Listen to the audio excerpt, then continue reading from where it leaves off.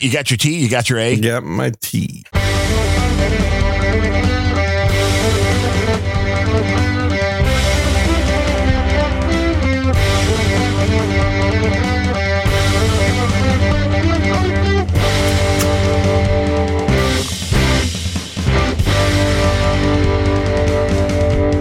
Hello and welcome to the least fanfare episode 50 of any podcast known to man. This is Unrelenting, episode 50.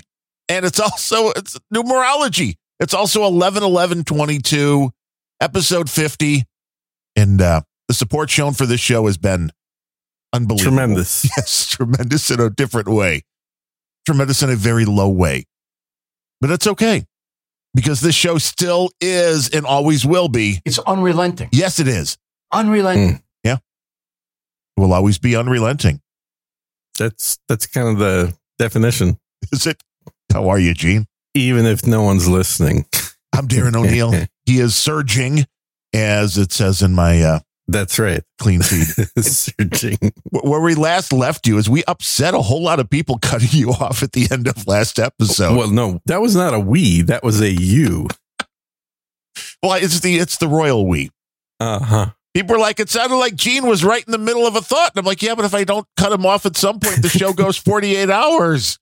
It's like, yeah, we got a hard stop, man. The radio station's going to cut us off here. I'm pulling the plug on Gene. Yeah, the affiliates are, we have to cut his microphone. We have reclaimed our time, and we have to cut the microphone. I mean, for a second there, I was thinking, what shit, was I talking about COVID again? God damn it. Could be.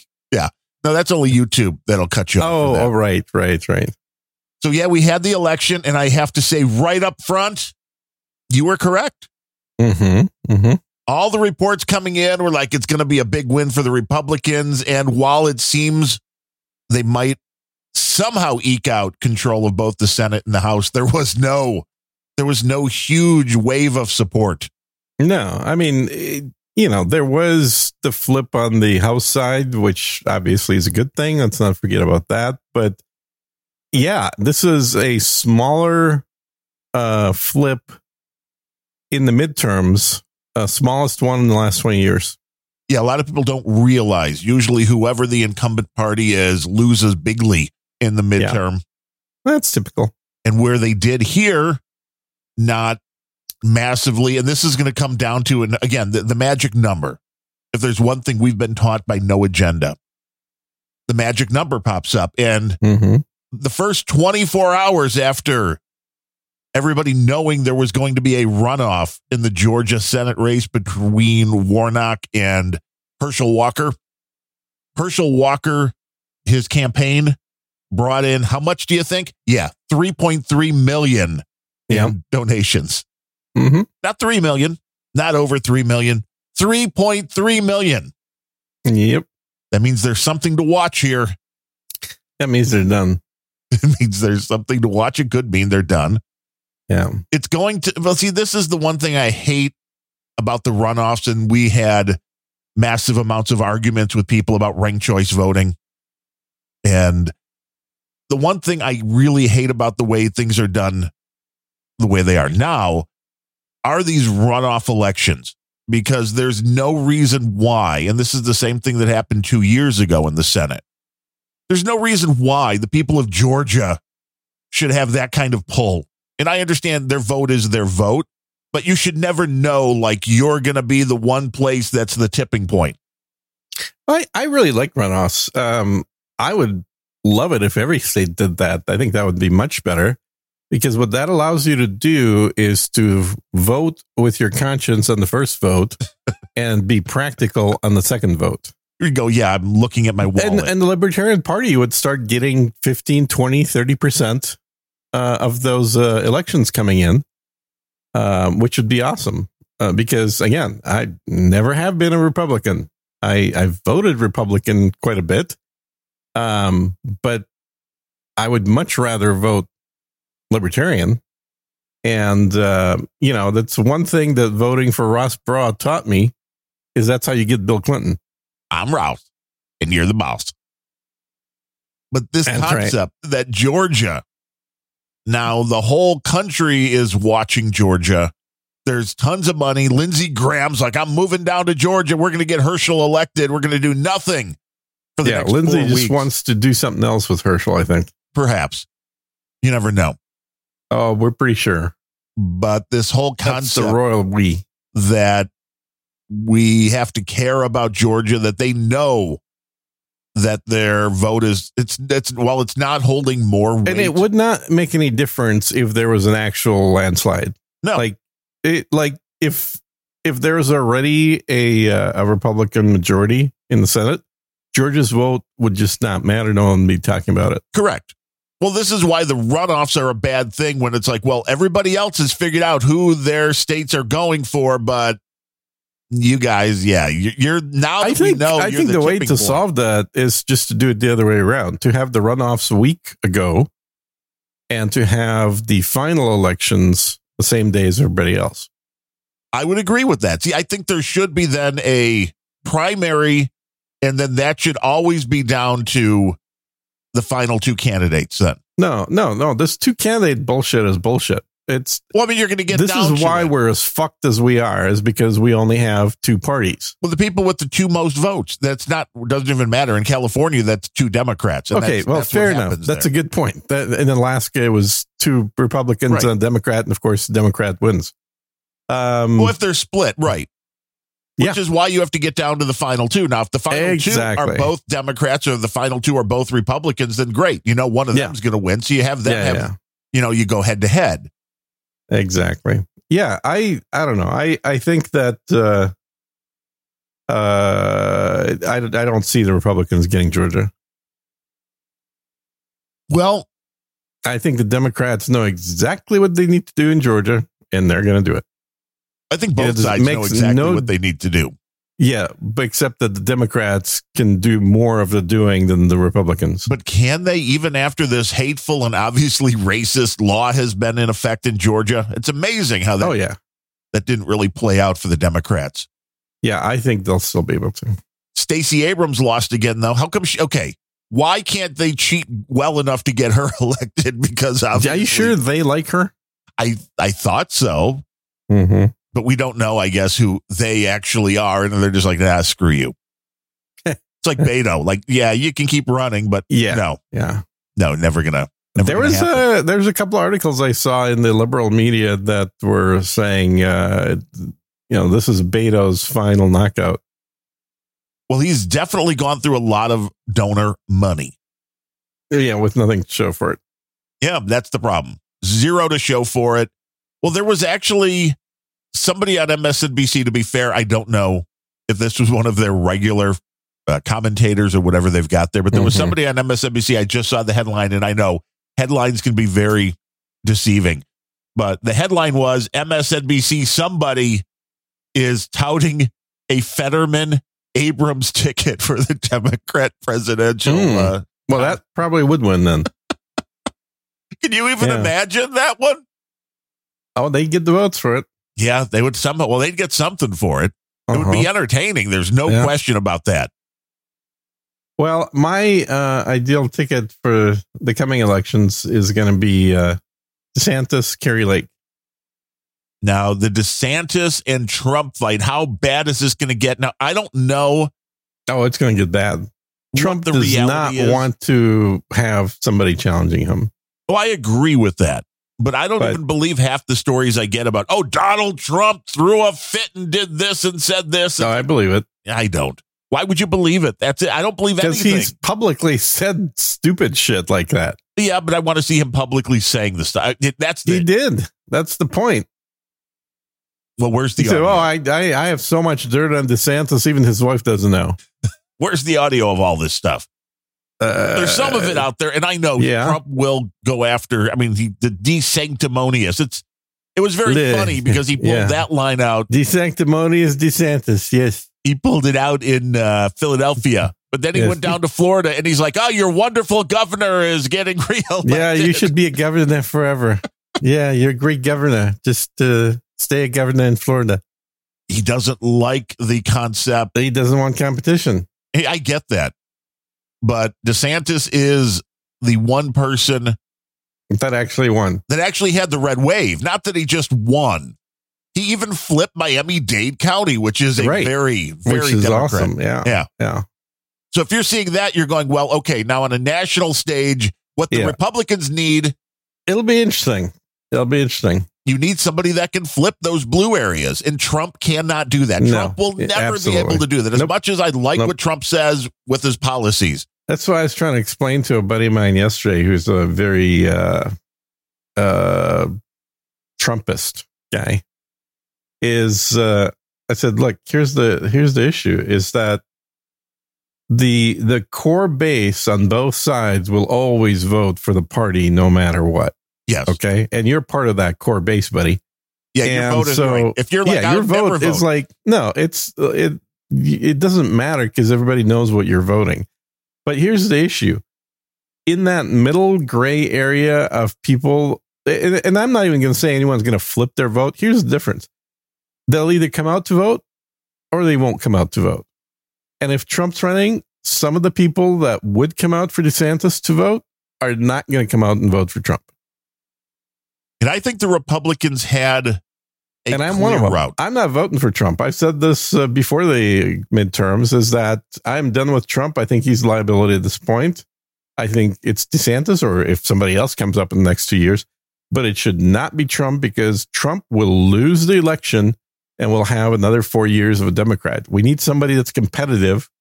And Trump, as much as you may love what he did in the bull in a china shop scenario, he is too much of a liability, because what he does is he motivates the Democrats to try harder to make sure he doesn't win.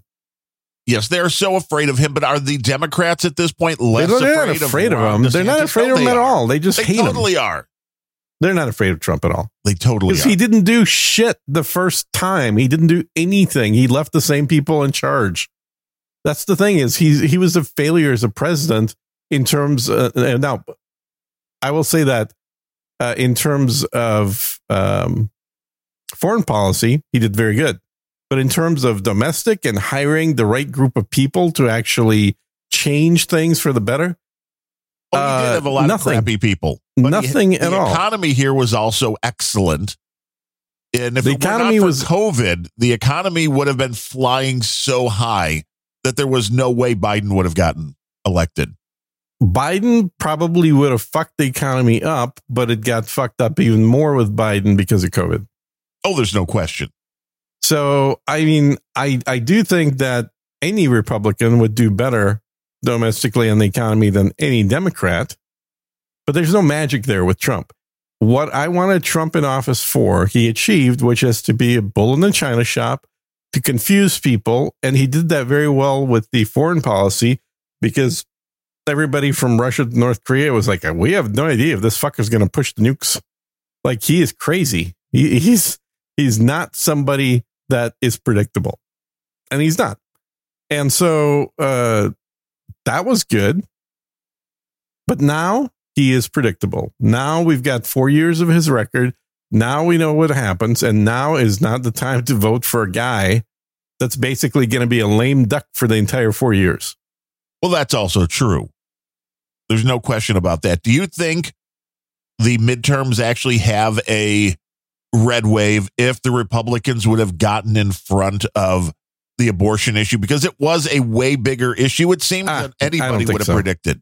I don't think it was. I think the abortion issue... we have to just go by the polling, and this was one of the main issues, which is insane to me, because how many people does it affect on a...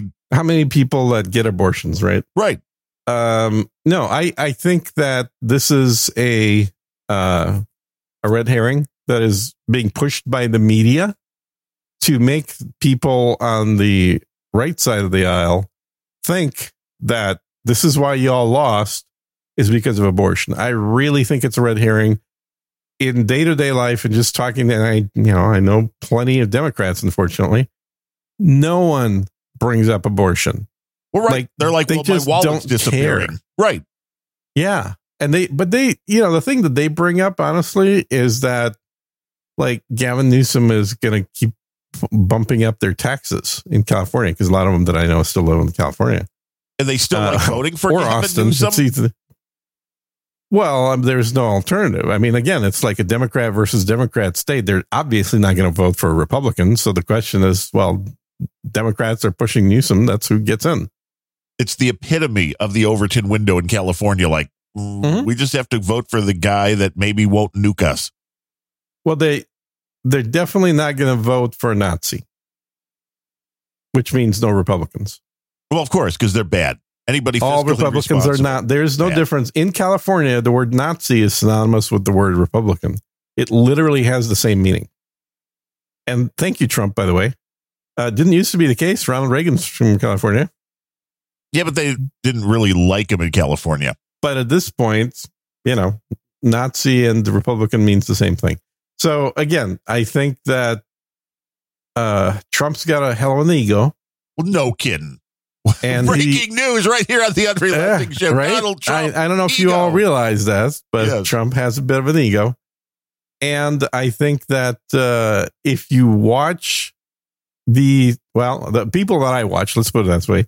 So meaning libertarian / conservative leaning people on YouTube, the people that I often will post on No Agenda Social the videos of, everyone's saying what I'm saying right now. It's like, okay, it's time for Trump just to, gracefully bow out and let people that can actually win the elections move forward. Because there is a point where the votes against Trump are greater than the votes against any other conservative running.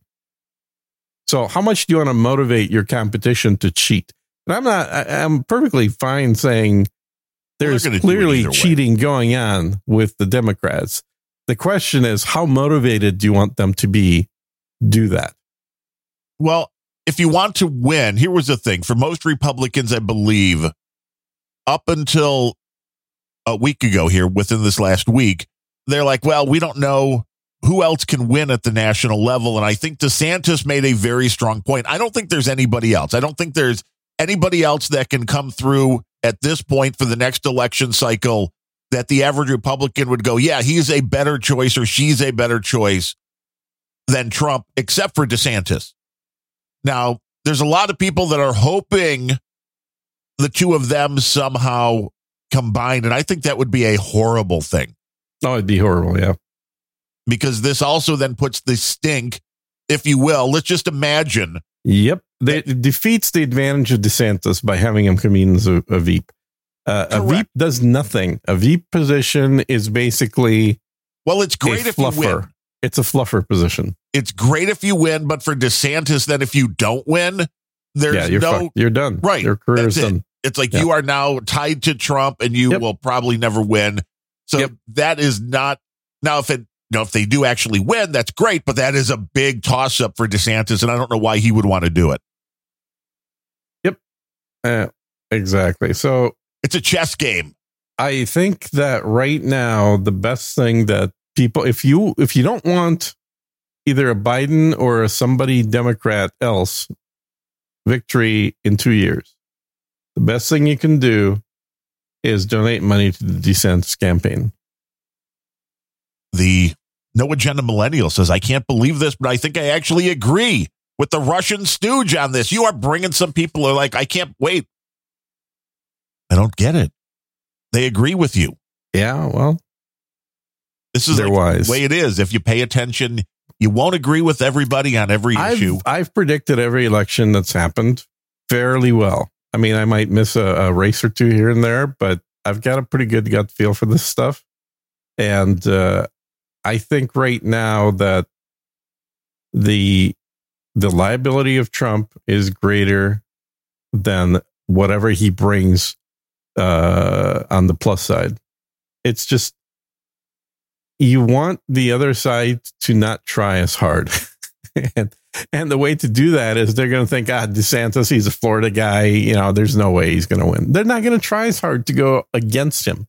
Right. Because whether what they say is true or not, the scare factor, the fear factor that, Donald Trump's going to get back in and do this, that gets people off their couch. This is what they're putting in all their fundraising letters. And like Adam, I'm on the Hillary campaign list as well. Have you given a lot of money to the Hillary campaign?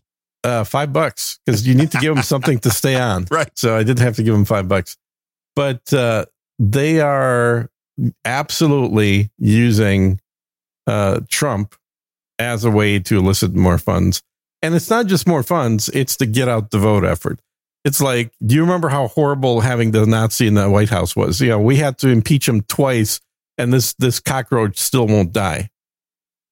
And This is not what you want 2 years before the election. Well, and I don't believe Trump has this in his DNA to give up, which is unfortunate because if he would have just maybe we need to send a copy and somebody get a what does Trump use? DVD, VHS, send him VHS. Send him a copy of War Games, and then maybe he'll figure out that sometimes the only winning move is not to play, and the best thing he could do for the party right now. That's good. That's wise. Is to pull out and say, you know what, I'm done with politics. Yeah, he doesn't even have to be. I don't think there's anything wrong with, you know, him being as or even more involved than the previous presidents. Okay, let me just say, I'm not going to run again. Right. Is what he needs to say. And that would take away so much of the Democrats. Now, if you want to go into, you know, 3D chess, then what he needs to do is have these conversations privately, but then publicly talk like he's running and become a lightning rod so the Democrats keep focusing on him. And all of a sudden, DeSantis comes out of left field and they're like, what? It's the shell We thought game. Trump was going to beat him.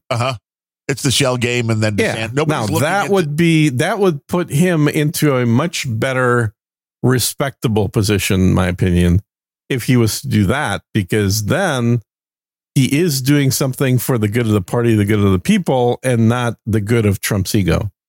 Well, that's kind but of what are the odds, though? Right. Well, with his ego, none. But that is what happened with Obama. That's how he got in. It was like, wait. No, we had Hillary. We had Hillary, and who's this guy? We don't know anything. And then the whole one-term senator thing, right? Yeah, one-term senator. Yeah, I mean, they might as well run AOC. She'd probably win. We would have to leave very quickly through the back door.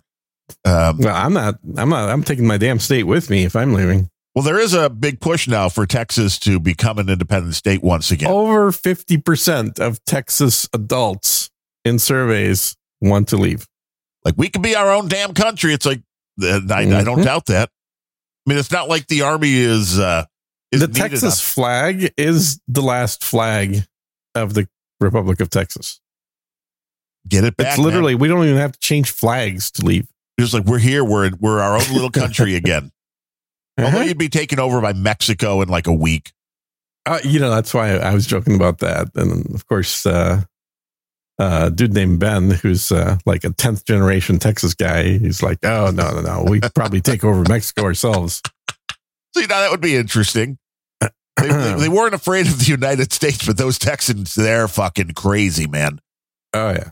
Those guys just get drunk one night and it's like, wait, we took over. Well, who? Geez. Well, the whole history of Texas, you got to laugh at a little bit. I mean, you kind of feel bad for the Mexicans, because the whole reason that people ended up here is because Mexico was giving away free land to try and bring in some Westerners, Europeans, because this whole territory was nothing but tumbleweed and Indians, American Indians, i.e. Native Americans. And so they were doing offers, and I can't remember how much it was, 100 acres or something, 100 acres a mule, whatever it was. Mexico was the one that was enticing Americans, or anybody really, to homestead in this territory. And a bunch of guys from Tennessee and Kentucky took advantage of that because they got into a lot of bar fights back home. And people said, you ought to take up that deal with Mexico, you fucker. And so they all moved here. And once they did that, they're like, well, we don't want to learn Spanish. Right. Screw that shit. Let's just start up our own country. And basically, got into a war with Mexico. Like relatively few people got into a war with Mexico. And eventually ended up creating Texas by first losing and then winning. And then, unfortunately, as Ben says, and I tend to agree with him, they kept pestering the United States was trying to get them to accept Texas as a new state, which there was a movement literally from day one of the creation of the Republic of Texas to join the Union, not by everybody, but certainly by some people. And they kept failing over and over and over and over until finally there were some bribes paid, and and I think the political conditions were right. Essentially, the U.S. realized that if they don't take Texas on as a state, it's going to become a liability. Well, you look at the maps now. When these voting things happen, these elections happen. Mm-hmm. And when they color code the country, it's like 98% red. It's just that the little blue areas are like everybody living on top of each other. Yeah, and that's why the rich liberals call it flyover country. Uh-huh. Because that's not places that anybody lives that you give a shit about. You just fly over those places. Why don't we just take Texas? We build walls around San Francisco, Chicago, New York, and just create a new country that they're all their own little areas. Yeah. I've always been in favor of California seceding. Always. It would be better. I mean, they don't. I've always been in favor of California sinking. Well, we could do that too. Mm-hmm. Like, can't we make that happen yet? Can't we? Well, we can. I mean, the submarines, the Russian subs definitely have the capability to build a tsunami big enough to sink California. But so far we haven't convinced Russia to do that. We haven't asked for Russia's help to do that yet. Uh-huh. I know there was a lot of big news that Brittany Griner's being moved to a work camp somewhere in Russia, and there's Siberia. Ooh, that's not good. She couldn't teach basketball. And they're still going off on how they're, illegal, not illegally, but, detaining her without cause. It's like, but there is cause. And that's the irony is that in the mainstream media, you love hearing this illegal war, this illegal detainment. It's like, what that's an opinion, dude. You're literally contradicting facts, and you're sticking in the word illegal in because it makes you feel good. Yes, because you believe it's wrong. Like, no, they shouldn't. They shouldn't do that. Therefore, it's illegal. It's right. It's like it just blows my mind. But this is where we're at. Yeah, because people somehow assume if you live in, if you're in your mom's basement in Portland, you're like, wait, why would they arrest somebody for having marijuana? That's not right. Mm-hmm. Mm-hmm. And people, I don't know if people really grasp how very different parts of the world are. Yeah. And I think also people that are more public in the U.S. tend to get away with a lot more. You mean like meaning celebrities? Yeah, exactly. I think there's a certain expectation of celebrities and by celebrities that, the laws apply to the little people, not the celebrities.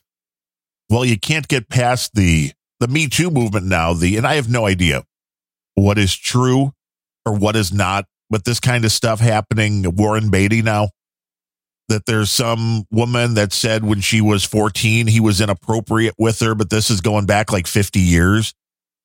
It's like, is there not a statute of limitations? No, apparently not. I like the hashtag all women lie. Everybody lies. Well, but it's true. And I think it's a hashtag that's time has come. Well, you see now that, and I think it was the same girl that was tied to Epstein, that there were the photos of her, Guthrie or something like that, Virginia Guthrie, that had the pictures with her and Prince Andrew. Mm-hmm. I believe she was the one that had been accusing Alan Dershowitz as being somebody that was involved in this. Mm-hmm. And she swore up and down. Now he's been fighting this legally, and she's finally now come around and said, it was a very trying time. I was very screwed up. I may have been incorrect about that. Mm-hmm. Like you may have been in. This whole problem arises from the fact that we don't have legalized prostitution. Well, yes, But forget about that for a minute. The fact that you're accusing somebody and saying, yes, this person definitely did this. And then you come around after a while and go, well, maybe I'm wrong. Maybe it was somebody else. Yeah. Like, well, this is the problem without having 100% proof when you go after somebody, because this is ruining people's lives and it's on an accusation. And you're right. Everybody lies. So if you're willing to ruin somebody's life on an accusation, knowing the truth that everybody lies, then this is why the United States was originally put down as a nation of laws, where you needed proof.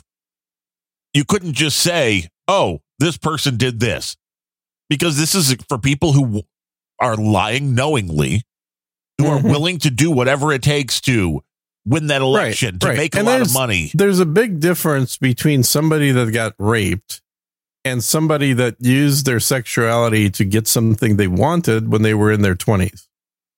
Oh, totally. Well, and the Me Too movement seemed to have completely flipped that script on its head. And in a lot of ways, thanks to, what's her name?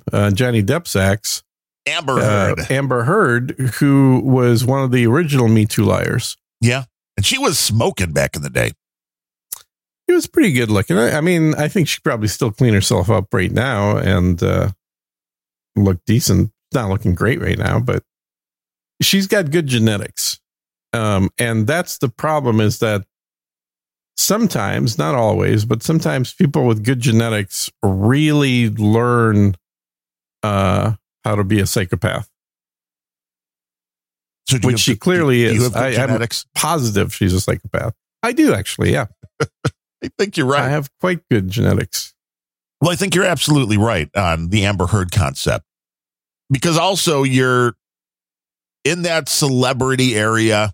You see that people will believe you just because they want to believe you. Mm-hmm. And it's an interesting thing. I still go back to this whole concept that equality is never going to exist. There's some gymnast, I don't remember her name, cute little blonde gymnast. That. Yes, that one. Right. Whatever her name is. There was a coach, like an old coach that's a gymnast coach. Like, this is bringing the sport back, years. This is bad for the sport. And Nadia Comaneci. Right. No, that's not her. She was older now. Okay. But whoever this girl is now. Back in my day. Right. That was back in our day. And Mary Lou Retton. And that was. Oh, yeah. Now, though, this girl is making 7 figures. I think it was like $2 million a year on OnlyFans. Mm-hmm. And the coach is mad about that. And I'm like, but this has nothing to do with her when she's competing. This has nothing to do with her skills as a gymnast. How many years do you think before women are going to start, and it's not just women on OnlyFans, but before women start suing OnlyFans for ruining their lives because they were vulnerable and young and stupid and decided to go on there and didn't realize what it would mean, and therefore they get to sue OnlyFans? I don't think it'll be that long. I think it's going to happen very soon. It will. Yeah. It will definitely happen. Because this concept of not my fault in America is one of the things leading to the collapse of America. Yes, you made a choice. There's no accountability. And then you don't want to stand behind it. But in this case, this is a lot of money. I mean, this is a ton of money, millions of dollars. And the question is, why is she making this money? Yeah. It's not because she's skilled. It's not because she's a skilled gymnast. She's making it because she's hot. Mm-hmm. That's it. There's no other reason. And that's okay. Right. I think that it is a trade-off. People are trading money for hotness. There's a money for hotness. Now there's a show title. Right. I know, right? Money for hotness sounds like a good show. I'd watch that. There's a YouTuber who is a guy who dresses like a girl. I think the technical term would be transvestite. Not gay. But thanks for bringing the technical terms into this, Gene, teaching people. Well, I'd like to make sure people use the right lingo here. And I've posted links to them, like, I don't know, a year ago or something to Nudge on the social. but occasionally pops up on my recommended videos. Something so else I got to catch up. Yeah, there you go. And so basically, he was a gamer YouTuber, and then I don't know if it was a dare or some kind of drunk thing or something, but he ended up dressing as a girl for one of his YouTube videos while playing video games. And he has really good genetics. Like, he has very feminine looking face, and just in general. Now, is that considered good genetics for a male, though? I mean, in the normal well, if that's world, what your goal is, it's good for his goal. I guess, yes. So here's the irony. So he's into guns and knives and shit like that. And he doesn't even pretend to do a chick voice. So it's very much a guy voice. But he's dressing in very much feminine clothes. And so he was doing this, as on a lark or whatever. Not doing it in private life. Donations went way up.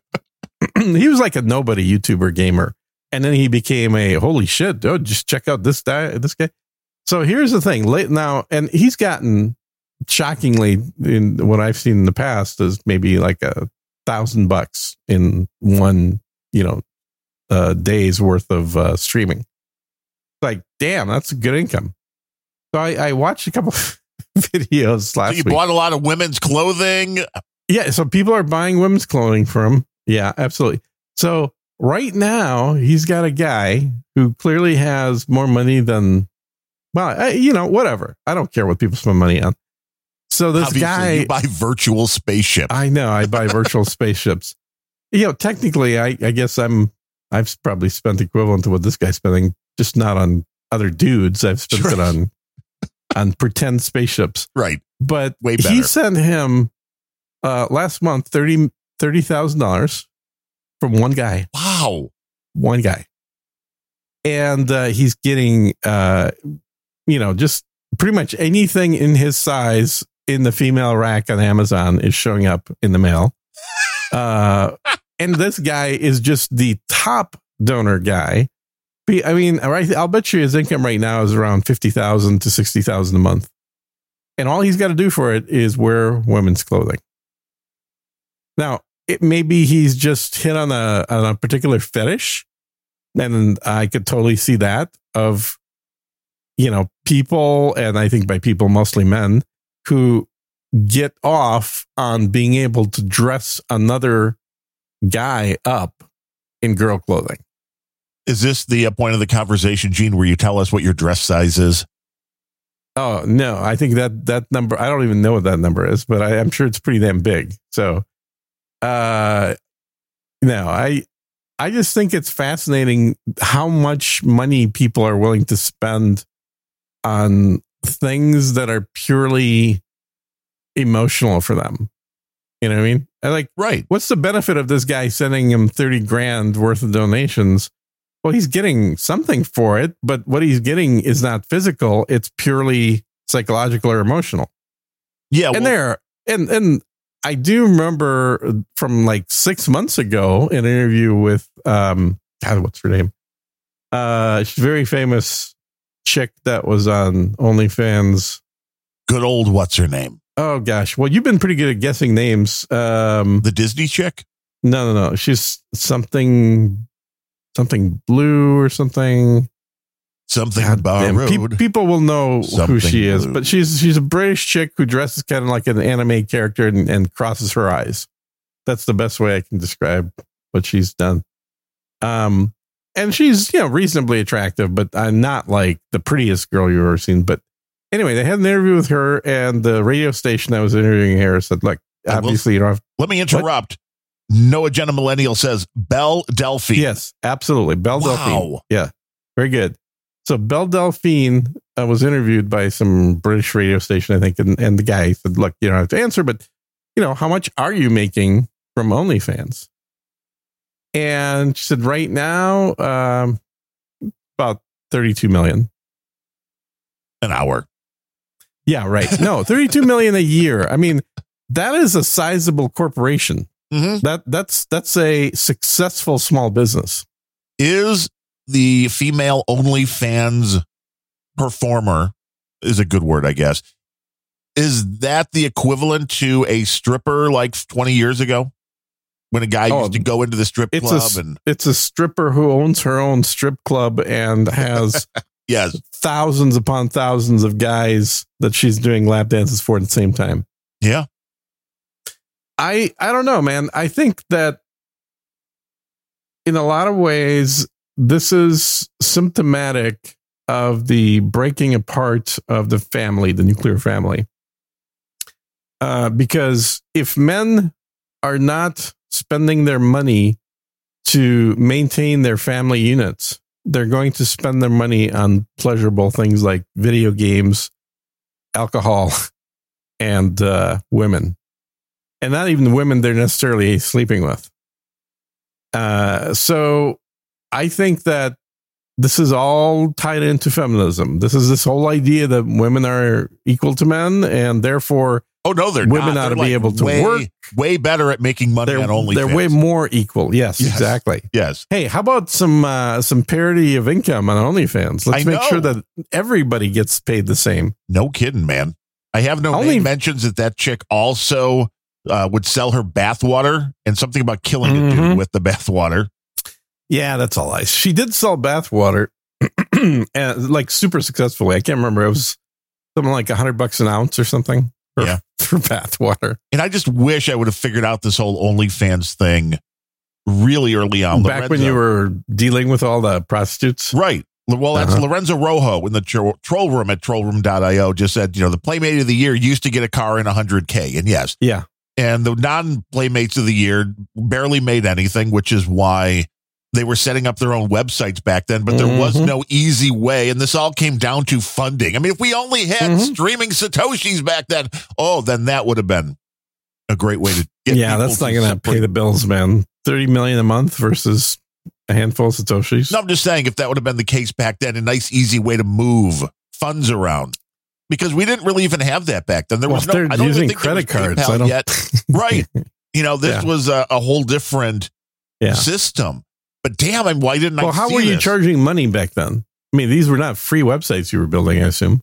They were not, but I think a lot of it was sending in payments to PO boxes. I think you get a little preview, then you'd mail a check, wait for a week, and then get access. I think you could also take a credit card, but it was I don't think there was PayPal yet. I don't remember you don't need PayPal. You could have just processed it yourself if you set it up. Right.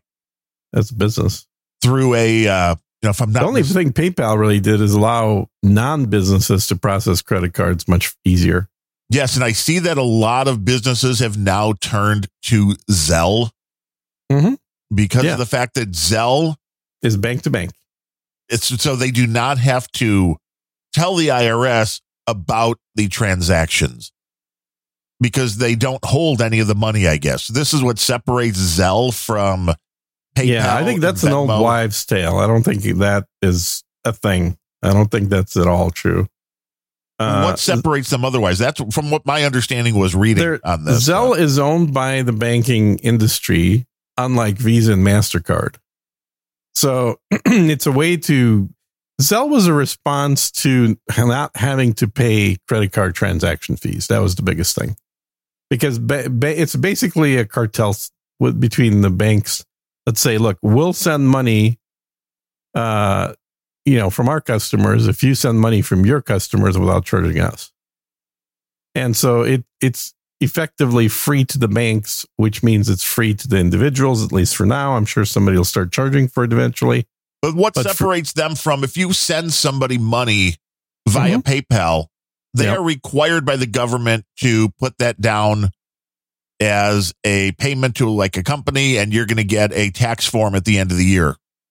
Zelle doesn't have that. They do. Well, it's all part of the same thing. PayPal is a bank. So when you send money via PayPal, you're really sending money through your bank account held by PayPal. And so what they're doing is they're providing your banking information to the IRS, essentially, for PayPal. Your normal bank does that as well. So You just don't have PayPal involved, which doesn't mean the IRS is in the dark about any of these transactions. These are all transactions that show up in your main bank account. Correct, but there is nothing that is automatically being reported on it, which is strange. Every transaction by your bank as of about 2.5 years ago, every transaction over $100 is reported to the IRS. Which makes sense. But I don't understand. Not really, but it is what it is. I mean, I know that's what they're doing, so this is why this is how it would affect the. It's just going from bank to bank without an intermediary. That's all. It is a bizarre world. There's no question about it. For how all these things are different and how they're affected. The only way you can transfer money that's not going to show up anywhere is if you don't have a bank account number. Well, but it's not even the question of it showing up somewhere. It's the difference between and being able to separate. I could give him like, hey, Gene, I like you. It's your birthday. Mm-hmm. Oh, here's $500. Well, you don't have to put that down as income. But you do, technically. I don't think you do as gifts. Mm-hmm. I mean, there's gifts are taxable. And there's certain provisions. There's certain provisions, just like nobody pays use tax.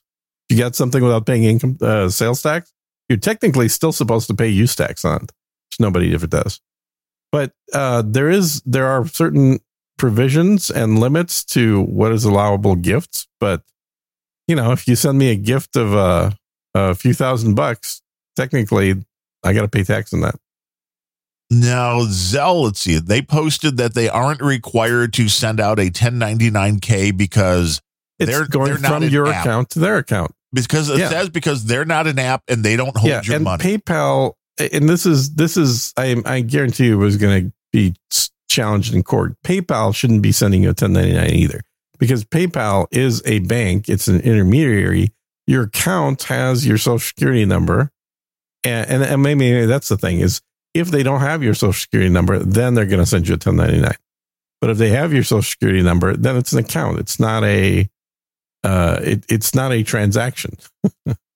Correct. It says here we don't give financial or legal advice on this show. Just a reminder to everybody. The quote from Zelle says the law governing 1099 does not require Zelle to report transactions made on the Zelle network to the IRS. On the and IRS, neither does PayPal. You can find information that reporting by third-party settlement organizations applies only for transactions for the provision of goods or services settled through a third-party payment network. Zelle is not a third-party network. Correct. To facilitate messaging between financial institutions. So that's the difference. You don't have a Zelle account. They're just what you're using. Exactly. That's exactly right. You don't have a Zelle account. Zelle is something that your current bank account has as a feature.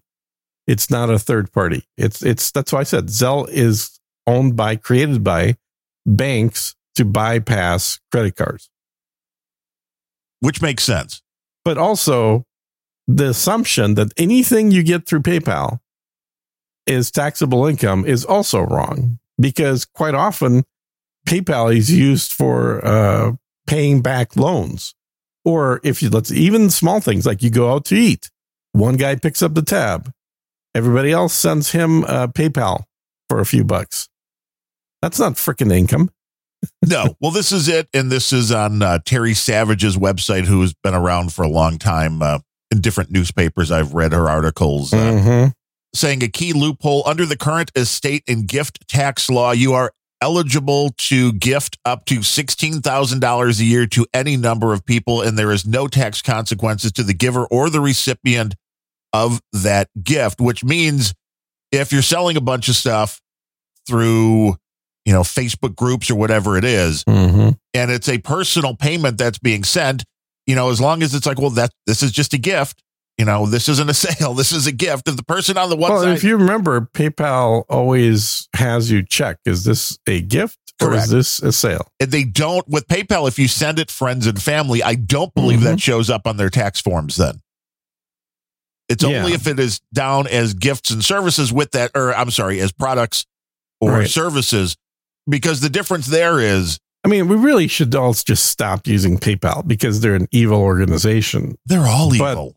But I suspect I probably have like 50, 60 transactions in PayPal every single month because I use them for things like ordering food online, So wait, there's more than 60 a month. That's like breakfast, lunch, dinner, second dinner, third breakfast. I don't order 3 meals, dude. Please. You got to order something for the snakes. Okay. Update. Remember on the last show we were doing, you correctly guessed the brand name of the cooker that I was ordering? Yes, the Cosori air fryer. Still don't have it. Why not? Amazon, supposed to be 24-hour delivery. I was talking about it because I'd already ordered that the day before the show, and it got lost in the mail. So what was it? It can't be never an showed Amazon up. shipper then. It was UPS or something? It was Amazon. But I think it was like Amazon, but shipped through the normal shipping. So after a few days, I kind of bitched to them, and they're like, "Oh, well, wait a couple more days. It should show up. Sorry about that." You're like, no. Anyway, never showed up. So finally, like 2 days ago, the option changed to lost in the mail. We're sorry. Would you like to reorder? So I'm like, God damn it. Okay. So I finally reordered it, and it's supposed to show up today now, according to the I was schedule. considering ordering a new one because we've had ours for like 2 years. There's a new version out. That's probably the one I got. And the new version allegedly like even cooks 20% faster, which I'm wondering, how do you do that in an air fryer? You blow more. I guess. It's like it's a temperature. There's a fan. I don't know how you make it cook any faster. I think that's exactly what it is. It's just a faster fan. More airflow, and that speeds things up. Yeah, that could make sense. Yeah, I think so. I'm not a physicist. Because you're trying to get as much air to the food to warm the food up per second. So the higher the airflow of a particular temperature, the more warmth, the more energy will get transferred to the food itself. Well, hopefully you'll get that soon. It is a great air fryer. I'm looking forward, man. I'm looking forward to a square basket. Yes. That's the main thing, because my round basket has just been a pain in the ass. The square basket. I mean, there's enough room. But while I'm waiting for that, I've actually made stew a couple times. Ooh. Mm-hmm. It's getting cold here. Dude, it's in the 70s today.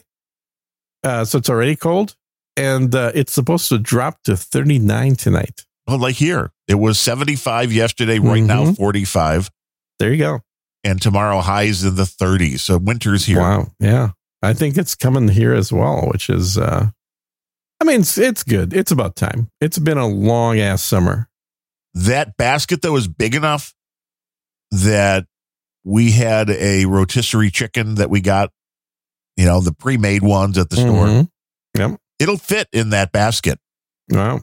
So it's like if you want to like reheat that thing up, or if you bring it from the store and it's a little cool, you throw that thing in there for about 5-10 minutes and it heats it up that skin. Oh, it's good. Do you get the regular size ones from grocery stores, or do you get the insane jumbo ones from Costco? Just the regular. I don't think we've ever gotten one from Costco. I did buy a whole chicken a few weeks ago, but it was way too big for the air fryer. So I just had to put it in the oven for like 2.5 hours. But that was still, it's so easy to do. I don't know why I've never done that before. I love making soup in the pressure cooker. It's like 15-20 minutes and it's super tender. Cooking tips right here on Unrelenting. Well, you got to use these things, right? Because I probably pull out the pressure cooker like once a quarter, and then and you pull use it a couple out times, and you use it a lot. Away. Then it goes away. Yeah, it's mostly sits in the cupboard, like not really getting used. But it's like my popcorn maker. It's yeah. There you go. I bought popcorn for the first time in probably 3 years just recently. You know what the trick to making the perfect at-home popcorn to make it taste just like the movie theater does? What's that? Coconut oil. Yeah, I like coconut oil. That's good. You use that in the little, it's one of these, it's a hot plate with a little stick that spins around. That is the grand total of the mechanics of this thing.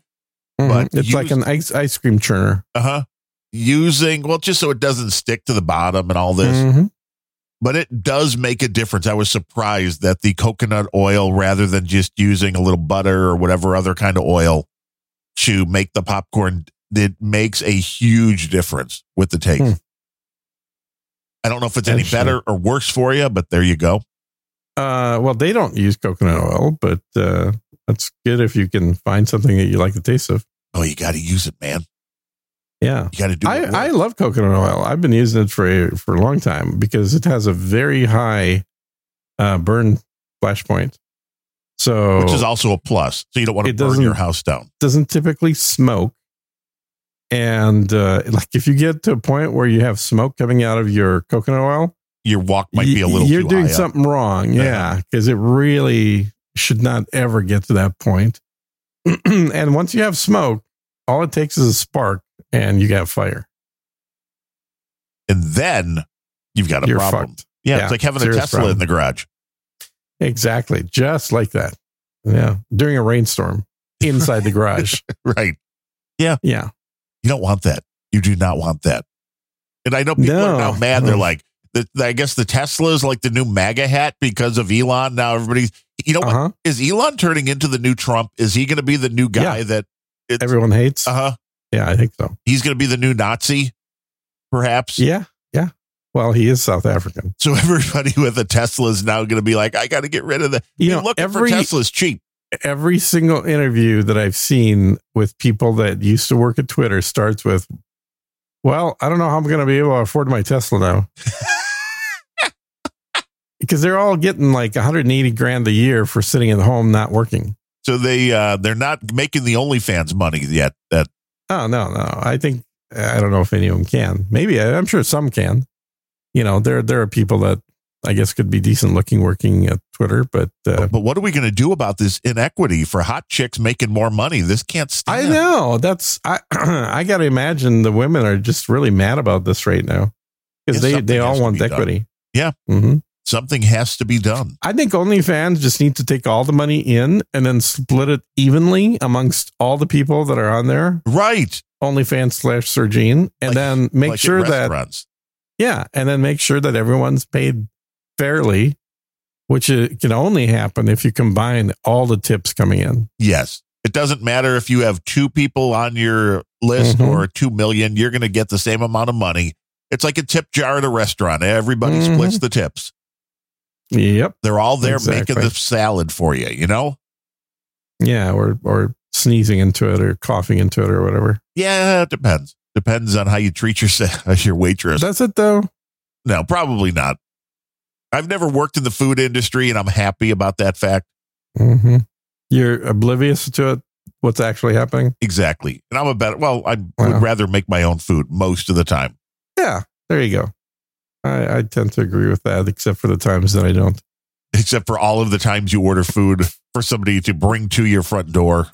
I do enjoy the food at my front door. This is a function of fucking COVID. I never used to do this. I always thought it was stupid to pay money for delivery. Like I can get in my own goddamn car, drive down and pick up the food and eat it there or bring it back or whatever. It was just not a big deal to go anywhere. And then during COVID, a lot of places just were closed for in-restaurant food, but their kitchen was open. And so way more places started having delivery available. And of course, you get Uber Eats and Grubhub and all these other places. Right. And consequently, I started getting used to the fact that I could just, flip through a bunch of web pages, find something that looks good, and have it here about an hour later. And it's a hard habit to break because it's so goddamn convenient. And my meal, I eat a different meal every single day from a different restaurant. And you never have to leave the house. And it's not like I don't want to leave the house. I'm so used to it now. It kind of feels like, well, I wouldn't even know where to drive to if I had to go and buy food now. You're like, where are these restaurants I keep getting food from?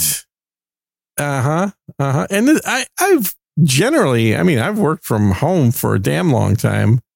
Or at least, mostly from home. Like I've had clients where I fly out there for a week and then I'm home for a couple of weeks and I fly out again for a week. But even when I was doing that, I've never before COVID was ordering food delivery with the exception of pizza. Well, and COVID started, maybe not started, but really accelerated the whole concept of ghost kitchens, which I think is fantastic, which is the restaurant doesn't actually exist anywhere but on the app. Mm-hmm. You can't drive up to it because this great Chinese food you're ordering is coming out of the back of a Mexican place. There's a place that opened up a few miles from here that is, I think, one of the new concepts that's being created now as a result of this, which is basically what would have been a restaurant, but it is literally just a kitchen. It is a restaurant minus any of the actual seating area. So it's only meant for pickup and drop off, but it's not like a food truck. It's not a hole in the wall. It's a McDonald's sized pure kitchen. And they have much better food than McDonald's, but it's like size wise, it's a building that size that just houses a kitchen. And you could do anything out of that. And they do. And I think they're building them and then they're renting them out to whoever, wants to rent their kitchen on a month-to-month basis to cook food and sell it. Right. You get your little station. So that way, if you have your own specialty, you are now a restaurant. Yeah. You're on Uber Eats. Boom. Yep. Exactly. That's exactly right. And I think the other big business that's kind of benefited from this is photography, because all these little hole in the wall places now, even the crappy ones, and by crappy, I mean not quality of food, but just size of business, they all have beautiful food photos. If you look, like, they don't even have plates because they don't serve people at their location, but yet on Uber Eats, all their food is plated absolutely beautifully and with good light. And so absolutely, there are companies that are like, hey, you want to do Uber Eats? We have the $5,000 package for you that'll make your food look like it's a top tier restaurant. Oh, yeah. Who would have thought food photography would be big? Right? It's kind of like drone photography for real estate. Like, that was the thing that really brought drones into mainstream, was real estate. Oh, yeah. Which you can't not see those now. If you go looking at any home for sale. It's all got flying footage now, yeah. You have to have it. Along with the really, whatever the lens is that makes every room look five times the size. Yeah, it looks huge. Yeah. So these are rectilinear wide angle lenses. That's what they're called. So they're wide angle, but they're not fisheye. So in the fisheye, you got wide angle, but everything's like curved. Right. You can see the distortion. Yeah. So what this lens does is it's why it's called rectilinear, is it does the same zoom out kind of view, same perspective, wide angle, but all the lines are straight. It is an illusion. It's not an illusion. It's what your eyeball would actually see. It's closer to what your eyeball. We don't see curves out of our eyeballs. But when you look at the photos online, you're like, wow, those rooms are huge. And then you walk into it and you're like, oh, it's a closet? Yeah. What? But you got to keep in mind, like, these photos are taken from the top left corner of the room. Right. And you can literally see the wall that's 5 inches away. So because that's an unusual lens to use, we're just not used to it. We're assuming that, well, if you can see something 5 inches away, that means the camera is like 5 feet away. It's 5 feet back. Right. Not so much. But it's not. It's literally showing you, if you stick your head right in the corner and look around, you'll pretty much see the same thing that camera is seeing. And I always wonder, if there's a big difference when people then go look in the house. Obviously, it works because they're using it everywhere. People are buying houses sight unseen, at least here in Austin. Well, here too. I don't know if that's still the case, but it was. Yeah.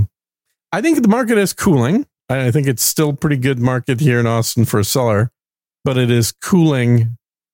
But we have had an artificially high market. Literally, housing prices have doubled in 3 years.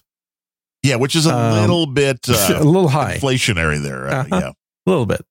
But that's happened in a big way because all the Californians are selling their 1950s 2-bedroom houses for $1.8 million in California, and then moving to Austin, going, what? For like $1.5 million, I can get a 3-bedroom? Right. So that's what everybody in Austin went. Let's keep raising the prices. Oh, absolutely, dude. That's why I started building smaller houses, but keeping the prices the same. Supply and demand, baby. It is a beautiful thing. The number of $1 million houses that are under 1,500 square feet right now is huge. Well, that was at the time we were thinking of moving to the Nashville area. That was before the property there went nuts, and it was like, oh, it's nuts. What we can get here as opposed to what you can get there, it's not even close. Yeah. It's I mean, it all depends what you want. I mean, I wish I would have gotten the hell out of Illinois because there's really no. I know. So do I, man. I mean, it's just like I worry about you with all that crime and pestilence and, you know, evil things going on there all the time. Hey, I am locked and loaded, man. I've got, as I like to point out, I think what's there 3 or 4 guns within arm's length when I'm, we're very close, a little over. Well, every podcaster ought to have 3 or 4 guns within arm's length. Yes, because you never know what's going to happen. I mean, I'm feeling a little inadequate here. I've only got 1 where I'm sitting. As long as you can get to it, that is it. I can just see, if somebody comes through the front door, you got to be ready. My buddy Ron. Well, I just have a shotgun pointed at the front door permanently. Oh, well, that works too. So just in case. My buddy Ron, God rest his soul. I think my Amazon Alexa can trigger it. Oh, well, that's a little more dangerous because that thing does not always recognize the correct words. Oh, mine speaks Russian. Oh, you made your Alexa speak Russian? Oh, yeah. You can pick language. You didn't know that? No. Yeah, totally. Well, see, now, if you speak a language that most people don't, that will be in your home, that is very convenient because then somebody probably won't that's what you do with the dogs. Like most police dogs actually speak Croatian or what's the other place? A lot of them come from Serbia. The dogs usually speak Croatian or Serbian, and so the cops have to learn the command words. I don't know if the dogs actually speak those languages, but I understand what you're saying. They understand that language. They speak woof woof, but they understand Croatian or Serbian. Most German Shepherds that are in U.S. police departments are not born in the U.S. They're immigrants. They're not born in the USA. No, definitely not. But my buddy Ron said years ago that he pretty much predicted. No, this is a dead guy. Yes. Yes.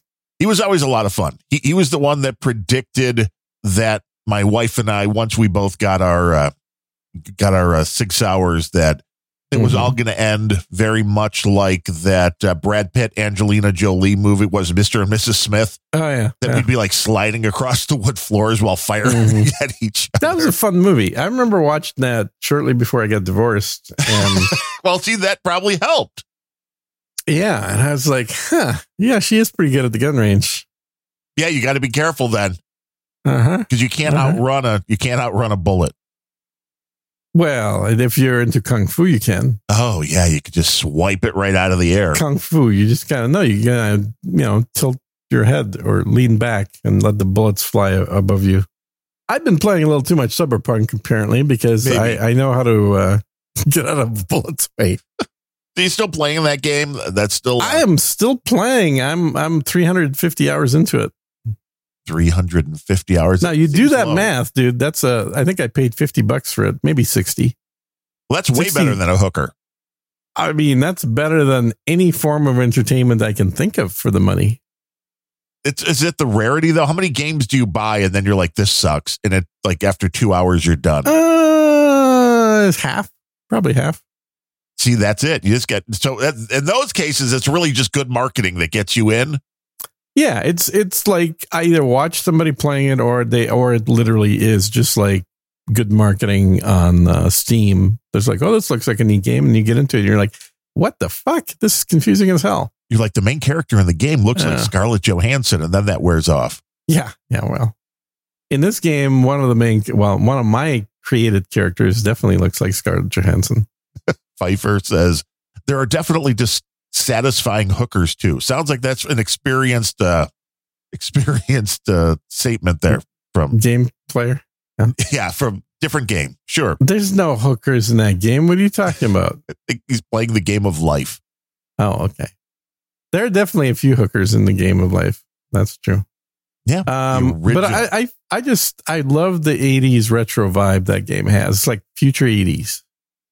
Right. Well, that's what the whole steampunk concept is. Mm-hmm. But no, steampunk is like future 1910s. Retro future. Well, yeah, right. The original. Yeah.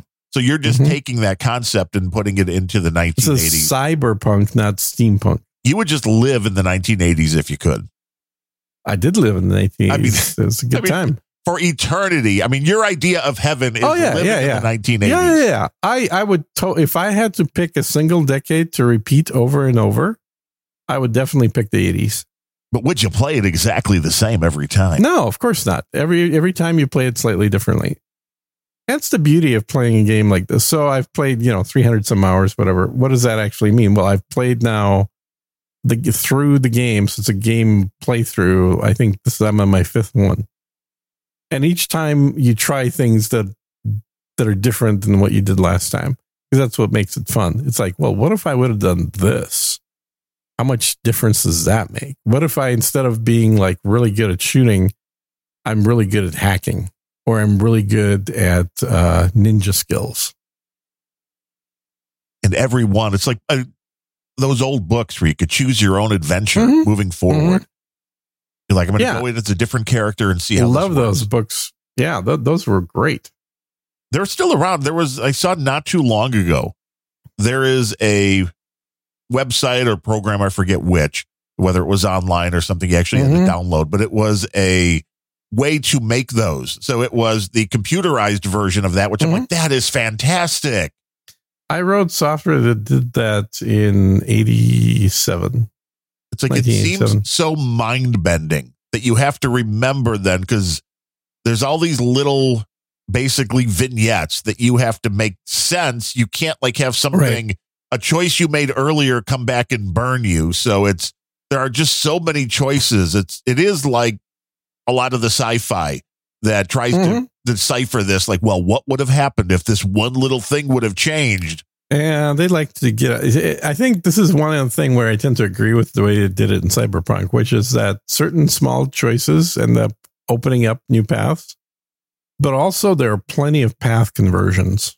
Or is it convergences is the word I'm trying to spit out here. Yes. Yeah. That bring you back. So you may have picked two different choices and they have different consequences. And then you go through that path, but then later those two paths both converge so that the end result is the same. And I think that's actually true. That's the part I think everybody forgets about in real life as well, is this, the butterfly effect. The smallest thing can have a huge difference. Yes, but that doesn't just work in one direction. It works in both directions, which means huge differences in actions can result in a tiny change in outcome. Yeah. I mean, if I can give a little bit of a spoiler, corollary right here, everybody, their game of life is all going to end the same way. You're going to die. Well, for you all. Oh, I forgot. You're a vampire. This is why we see photos of Gene in the 1800s. And that one in the mirror. Well, of course. If you ever walk by a mirror when you're next to Gene, you'll be like, Yeah. Wouldn't doubt it. Just like that. Just like that. Go on one of those. What's the Disney ride? The Haunted Mansion. Go on that with Disney's Gene. Going out of business. Yay. Yay. All for that. I think we have some new real estate in Florida that's going to be opening up. Pedo Land. Yeah, Pedo Land can get redistricted. And it's sad because I used to be a big Disney fan. I mean, it was back in the day as a kid. Never. I've never been a fan. I was a big fan. And the Daffy Duck and Nazi uniform cartoons were pretty funny, but other than that, just not a fan. That's your takeaway of Disney, huh? Pretty much. Daffy Duck. Yeah. He's making pro-Nazi propaganda in the 30s. They have a 2-day experience, which is based around the Star Wars universe, which seemed like a really cool idea. Again, going back to kid me, this would have been the ultimate. This would be like somebody coming up with an area that is, the size of a large football stadium with all different types of, rooms and restaurants. If you could go into something like that would recreate the 80s, you would dig it. Living in that, being able to be submerged. Like a Back to the Future experience for 2 days. Right. Like everything was back to the way the 1980s, all the dress, all of the, everything. This is what they did with Star Wars. And they were charging, I think, like $6,000 per person or something crazy like that. And it turns out they're like at quarter capacity now. There's like 3/4 not filled. They're cutting things out. The the thing is just failing miserably. It's a good time to be rich right now because normal I'd people like to don't be. have the money to do a lot of things that they used to be able to do. Thanks, Biden. It's to go Brandon. So if you are rich, and I don't mean like, you make decent money. By rich, I mean you're not working for a living. You're not working and you have millions in the bank or you're living off investment income. I guess that's the distinction, right? So if you live off investment income rather than you're earning money by selling your time, which I am definitely selling my time, podcasting. Yeah, selling my time on podcasting. Maybe one of these days I'll get to a minimum wage. Probably not. No, I mean, today, if we're going 2 hours, I think we're each making like $2 an hour. That's fair. Fair to who? Well, it's fair for the value we provide, I think. Yeah, well, it is. That's it. This is the value for value model. Think about it. We're basically talking on a phone call. Who else is getting paid to be talking on the phone call? This is true. There's a lot of we're people not doing that talk and don't mass get paid. amounts of, yeah, exactly. Most people. We're not doing these mass amounts of research and writing stories. And God forbid I ever do a podcast where I write a script of what I'm going to say. That's work. I'm not going to work, man. This is not about work. This is about having a conversation. Oh, I agree.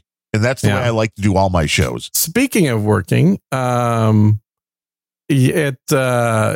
sorry. Let me pivot. Can I pivot? I'm like, wondering what this segue is now. Yeah, sure. Pivot away. So here's my pivot is an ad for my other show. Oh, no. The dude named Ben, the Good Old Boys. So I've got the Good Old Boys, right? Which is taken off on its own, slowly rebuilding with a new RSS. I think we're at about half the listeners that we were with Sir Gene, but that's totally understandable. These are people that basically that don't like dude after 3 episodes. No, it's just people that I think the people that actually listen have figured out to move the RSS. The people that have the RSS downloading but don't actually listen to the show, aka bots, they have not done that. True. Right, because they haven't been able to. No, they don't listen. So they're like, oh, whatever. But I'm still doing Sir Gene. I'm just doing it with other Bens. I don't know if you've noticed. So I've had now 2 other Bens named Ben. Wait, Sir Gene Speaks is still on? It's still a show? Hell yeah. Absolutely. You should listen. Yeah, I should, really. You probably talk bad about me over there. I do all the time. and then this is my other brother, Daryl. Exactly. How many brother Daryls have you found so far? Yeah. Well, I found 2 other Bens that are Bens, which is hilarious. So, I want to have you on a show with 3 guys named Ben. Well, I've had a show with, there've been 3 separate episodes, but I've had 3 episodes. All 3 together. All 3 at the same time. Right. So that might be tough to pull off. So, Ben, what do you think about Yeah, what do you think, Ben? Exactly. But, since I'm not doing the show with a dude named Ben here in Texas that I was doing, because that's on its own feed now, I've now done 2 episodes with 2 other Bens. I'll preview a couple other people I'm going to have. I'm going to have the dude named Gwiff on. He's just a owner of a few bars out in the UK. Is he really something like that? He's an actor. Is he a dude? I didn't think he was a Ben. No, he's not a Ben. No, he's a dude named Gwiff, not a dude named Ben. Gwiff, I got you. Yeah. And then we might just get somebody who's very angry and pissed off and likes tech. Oh, Ben Rose. Come on as a guest as well. Yeah. Maybe. Not Gregory William Forsyth Foreman from Kent? No. Oh, dude. Is this true? Is this true? Breaking news. Baron Spud the Mighty. Gallagher dead. Is that true? I always like Gallagher. What are all those watermelons going to do? I know. They're like, oh, we're saved. We're saved. Yeah.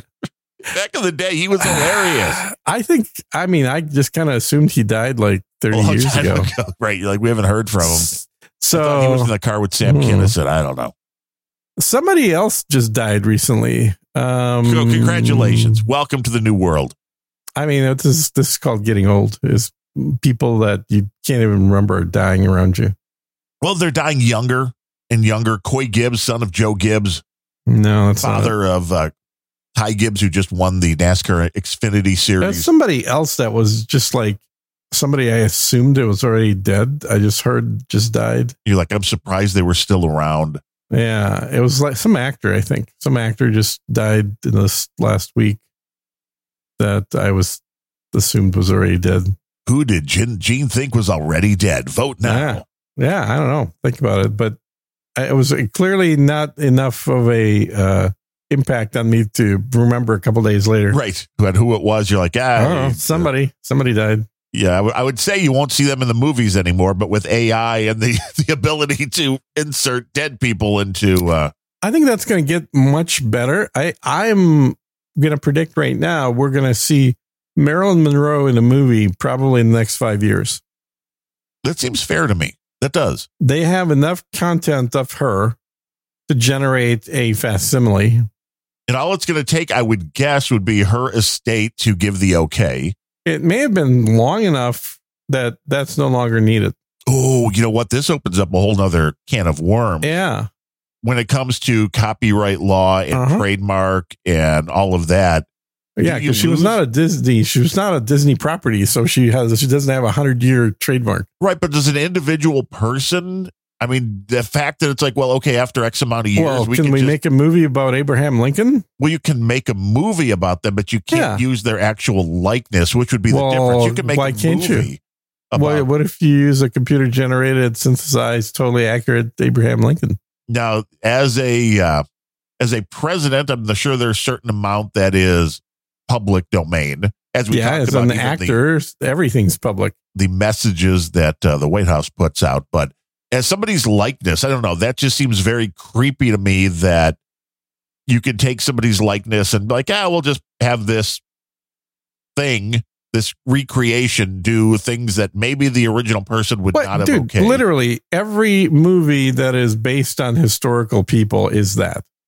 Right, but it's not using the actual person's... What, the actual person's computer program? Using their image. You know it's an actress or actor playing the part. Yeah, and I'm pretty sure the real Marilyn is not going to play the fake Marilyn. Well, but there's no difference. You're creating a difference where none exists. I thought you were saying you're going to see the Marilyn Monroe, her exact likeness. Yeah, exactly. Being in a used. Movie. Well, that's the difference. Yeah. I don't know what the legalities would be at that point. There's nothing. It's totally open. There's no way it's totally open. Totally. Not in this country. No way. With all of the stuff with copyright laws and stuff, you can't just be like, oh, that person's dead. I can now assume their identity and AI them to the world. So you're saying that in the United States, there's never been a cartoon or a computer generated image of a dead person. Cartoon is different.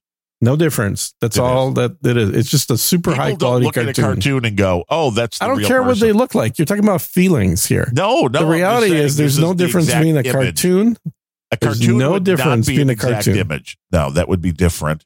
This is a high resolution, high quality cartoon. Computer generated art still look like cartoons. Is a cartoon. To you, does a high resolution cartoon look like reality? Because absolutely, that's not how a cartoon looks like. Yes, it is. You know, okay, old man. I don't think you know what a cartoon is then. No, because a cartoon is anything. I thought we're going back to Daffy Duck, 1939, in the Nazi uniform. That's a cartoon. That is a likeness. That is a true to life likeness. Did Daffy Duck give his permission to be in a Nazi uniform? You're okay. So now you're going down the rabbit hole that there was a Daffy Duck. Were you saying there wasn't a Daffy Duck? Was there a Pluto? Was there a Goofy? Was there absolutely no? They actually have. Yeah, Pluto was stuffed. That was what's his face's dog. That's a historical fact. Damn. Well, the dog Disney's should be getting paid a lot. Got something. No, cartoon is anything that does not exist in the real world. It's something that is created by people. It's art, as is something that is a photorealistic. There have been plenty of photorealistic cartoons out there. But I guess it would depend on how it is being labeled, which I know really doesn't make that much of a difference. But if you're like, this is a brand new Marilyn Monroe movie, then no. Now, I mean, the technology is there to make this happen. Mm-hmm.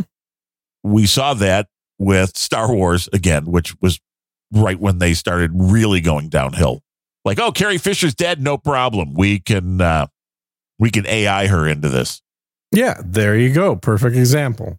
And it was very creepy then. And I don't know if people would like this or not. But the tech is getting better and better, man. Oh, the technology is great. I mean, and it's going to keep getting better, which everybody that wants to be an actor or actress or voice actor and actress, anybody that wants to be in that sphere, it's like, you're done. There's no reason to even care about you, because the minute I can take a virtual character, whether it looks like Marilyn, here's the beautiful thing about it. There's that, but there's very few people that have that kind of iconic status. I could just take the Marilyn Monroe image and I could just tweak it a little. So it's a really hot blonde, but it's not Marilyn Monroe anymore. It's different enough, but it's a person that has never existed in reality that doesn't have to be paid. Right. You know, these Playmates even going back, oh, well, they were paid $100,000 a year to be Playmate of the Year. It's like, real women are never going to win this anymore, because virtual reality and the AI is going to do a much better job. And I do believe we're going to get to that point. Probably. Oh, yeah. Well, that's kind of what I'm talking about. There's a movie that came out in the 80s. Of course, we're right back to Gene in the 80s. I know, this right? I believe it was called Weird Looker. Science? No, okay. Looker, I think. I thought you were thinking of Weird Science. Because really, as a kid, was that not the... Well, you were older than I was in the 80s. But, you know, the whole concept that you could, like, go onto your computer and you could type a little bit and then Kelly Brock would show up. That was a really cool idea. Yeah, that was a cool idea. And, I mean, creating your own sex goddess in your closet for a teenager. So, I mean, what could be better? Nothing. Yeah, you're like, and then when they're playing with her boobs, I mean, like the size, they're moving the slider back and forth to make it bigger and smaller. Yes. Like ridiculously big. And you're like, whoa, whoa.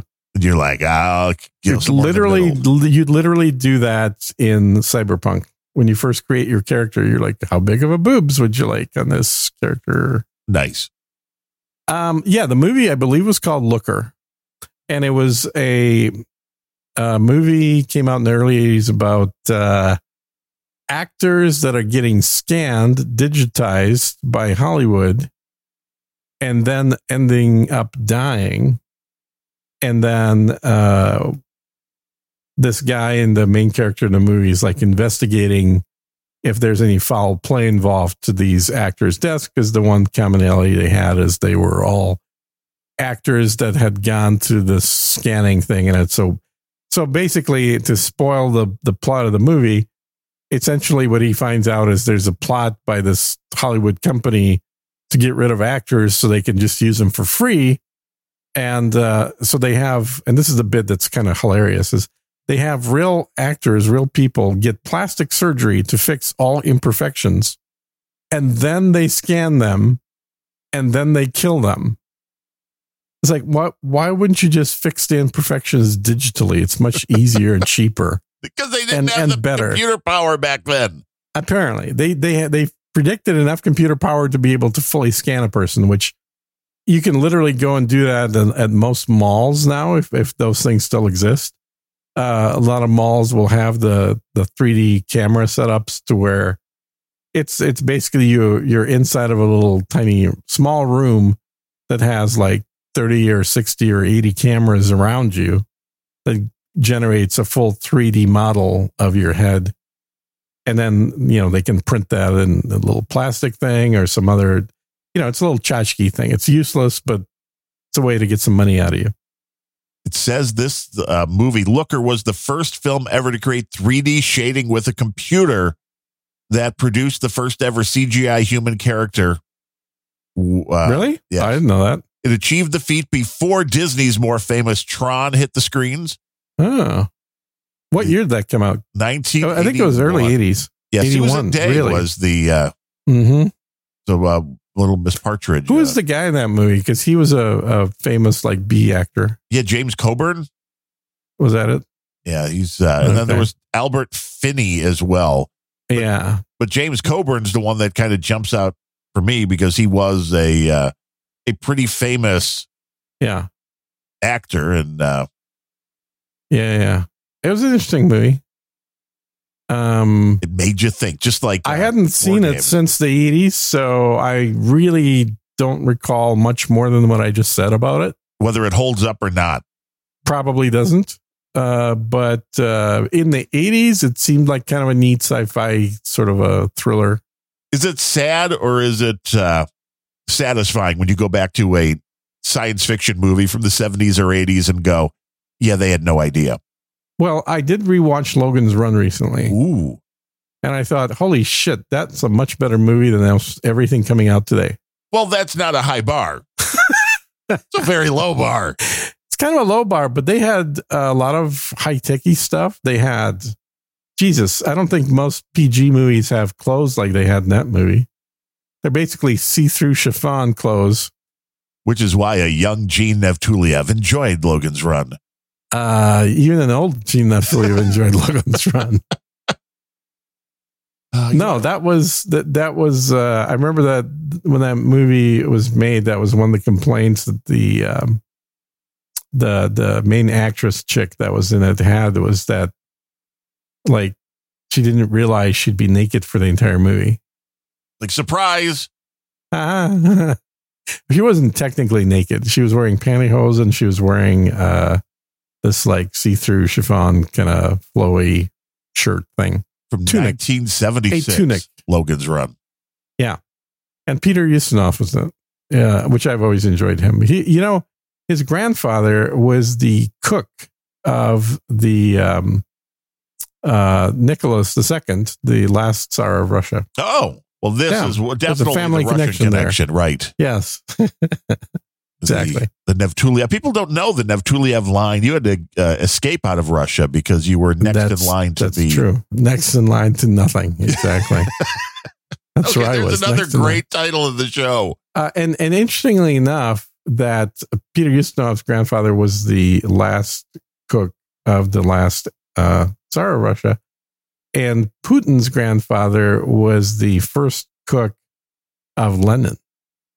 Ooh. Yeah, there's a whole grandfather's cooking thing going on here. I don't know if I want to try unraveling that or not. Well, I don't know. It's just a random fact. It doesn't really, add anything to your knowledge base. A random thought, if you will. It's something that'll never come up in a Trivial Pursuit game, which is a great game from the 80s. Oh, right. Which you can still play and then argue about whether the results are still accurate for the questions. A lot of those have been. I can imagine there's a computerized version of it. There would have to be, because that used to be a fun game. But board games overall, kind of. I think it was a very fun game because I tend to have a good memory for useless facts. Yeah, pretty much. Exactly. So you dominate. There's every game is way more fun when you dominate. Yeah, isn't that the case? Like my dad would always beat the hell out of everybody in Trivial Pursuit. Yeah, but then when something came out like, oh, here's the box of nothing but Beatles questions, it's like, no idea. Yeah, there were definitely like the sports edition of Trivial Pursuit. Oh, yeah. Uh-huh. I'm not going to play that. Like, no, thank you. Or you could mix and match. Yeah. But board games used to be so much fun, but the computers ruined all that or made it better. I don't know. I wouldn't go that far. No, I think there was a early computer game, I want to say in the late 90s, early 2000s, that was kind of a Trivial Pursuit-y game that was very cute looking. It had like a computerized game host, and then it would have a question, and then multiple people can hit the different keys on the keyboard depending on who's answering the question. I don't remember what it was called, but it was I thought it was pretty fun. It was just well done. It was done in a sort of a 1950s looking style. Oh, so yeah, the retro thing going on. Yeah, with a very excited kind of computerized host and was also a smartass host. Oh, well, there you go. Yeah, I enjoy smartass. There is a game actually called Smartass, which is a trivia kind of game. Oh, which is maybe that was it. It was not. It's a board game though. Oh, okay. No, that's not it then. Which was actually easier for most people. I mean, Trivial Pursuit can definitely rage on and on and on. There's one called Wits and Wagers. I haven't played it in a couple of years, but that one was also good because the questions are numbers based. And, it could be like, well, how many, inches tall do you think an average orangutan is? Something like that. Mm-hmm. And everybody would give their answer, but there was also a betting board. So, hey, if you like somebody else's bet, you could bet on who was going to be the closest, and that this was how you won the game. So you didn't actually have to know the answers to the questions to win, which I thought was a great thing to add into a trivia game, because there are some people that are like never going to get the answers right. Yeah. So this added a little different bit of strategy to it. But I still say the best board game over like the last 10 years is a game called, what is it? You get little guns, not guns, and it is Guns and something. What is the name of that game? Come on. I have not played a board game in decades. Oh, well, you're old. You used to play them back in the 1940s. Cash and Guns. Never seen it. It is a fun party game. You're all playing a bunch of hoodlums who are robbing places. And it all comes down to when you are splitting up the loot, that who is going to be honest, who's going to try to screw everybody else. And you get a certain amount of cards that actually have a bullet in the gun. And otherwise it's just a blank, nothing in the chamber. So if you like point your gun at somebody and then they're like, haha, screw you, you're bluffing, and then you don't have the bullet, then you lose. But if you do have the bullet, then they take a hit. It's fun for the whole family when you can be pointing guns at grandma on the holidays. Let me just say. Never seen it. So at least we found something that you have never seen. I think we can find plenty if we start looking at sports stuff. That's true. Yeah. Somebody I know in the social posted yesterday, something sports ball. and your brain exploded. No, I chuckled and I posted a reply back with a video of a chick that was like at a sporting event and saying essentially, yeah, it's go team, yay sports, stuff like that. The only thing I really leaning into the whole thing of like, I have no idea what the fuck's going on. You got no clue. All I've been doing is watching racing. I have not watched baseball. When's that big Chicago race that's going to shut down the city? Next year. It's next year. Okay. In July. And, it's a 2-day thing. So they're running, I'm guessing, the Xfinity series here and the main series. But it's a 2-day thing. It's got to be at least a week of bad traffic then. Oh, way more. I think it's like a month before they have to have control. It's like a month. And then like a week after to remove the whatever is coming down. But the tickets, all the barricades, which is all temporary seating, let's understand. Because, it's a street race. The tickets range from, I think it was like $450 to $4,500. Yeah. Well, the tickets here for our actual racetrack are for the Formula One is $2,000 a seat. Damn, that's like the minimum to get in? Well, no, it's that like for a good seat. Gotcha. So you're like in the paddock, you're somewhere nice. You're not in the box, but that's like I'd say that's the price of the highest price of a regular ticket. So you're gonna have good seats in a good section of the track, but you're not going to be in a private box or anything. Which in Chicago, the private box may stop the bullets. So that may be helpful. Yeah, maybe. Yeah, necessary out there. It's going to be interesting to see how that works. There's an old movie that I should rewatch is Death Race 2000, the original version. Yeah. According to the website, it's 231 days, 11 hours to the Chicago street race. They've got the proposed layout, the Chicago experience. So I don't know if you want the Chicago experience sounds nefarious. I know I don't know what they're going to be doing here. So Death Race 2000, starring David Carradine, was a 1970 something movie.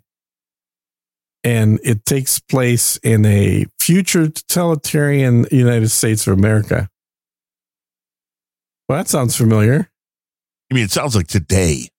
Except there was 2,000. Yeah. So yeah, it's basically an event that is a driving event, but in the same kind of idea as the games of the Coliseum. In one person, if you want the President's Paddock Club, that would be $33.77. That's your cost without hotel. You $33.77? Really? Wow. Yeah. Okay. I don't know where they come up with that number. That's in one day. For one day or the whole weekend? That was for the 2 days. 2 days. Oh, that's reasonable.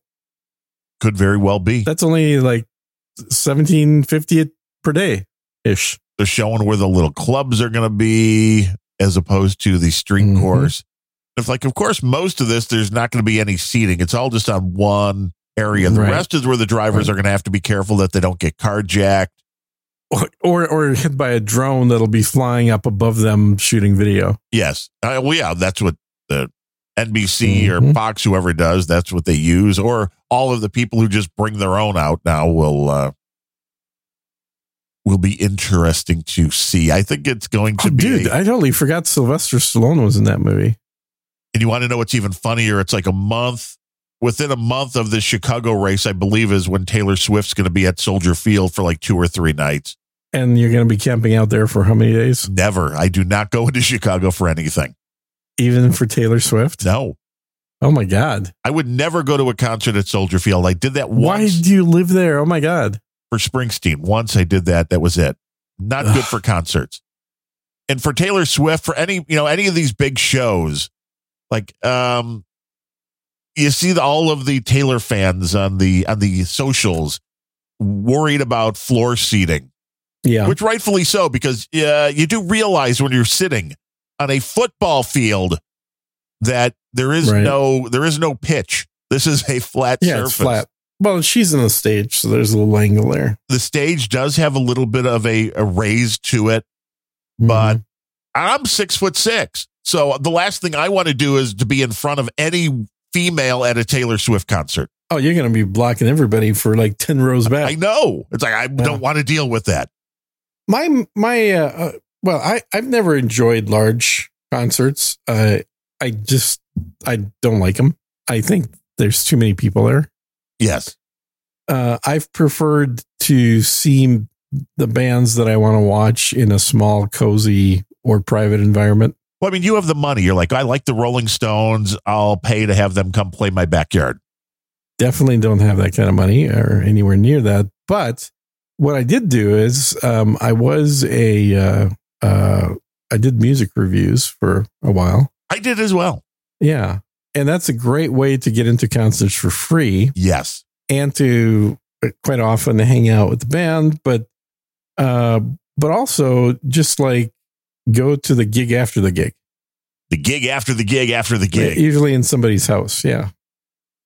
And that's when the real magic happens. That's a much better way to, watch a concert. So, some of the best, musicians I've actually seen, in the audience of like 30 or 40 people or less. I know, which is pretty good. That Robert Plant and his band just played somewhere in Scotland. Really? And they went to a little place that had an open mic. That's awesome. And we're hanging out for like an hour. And then Robert Plant got up and played the last song of the night, which would be like, damn. Yeah. That's funny because you do that in Cyberpunk. Really?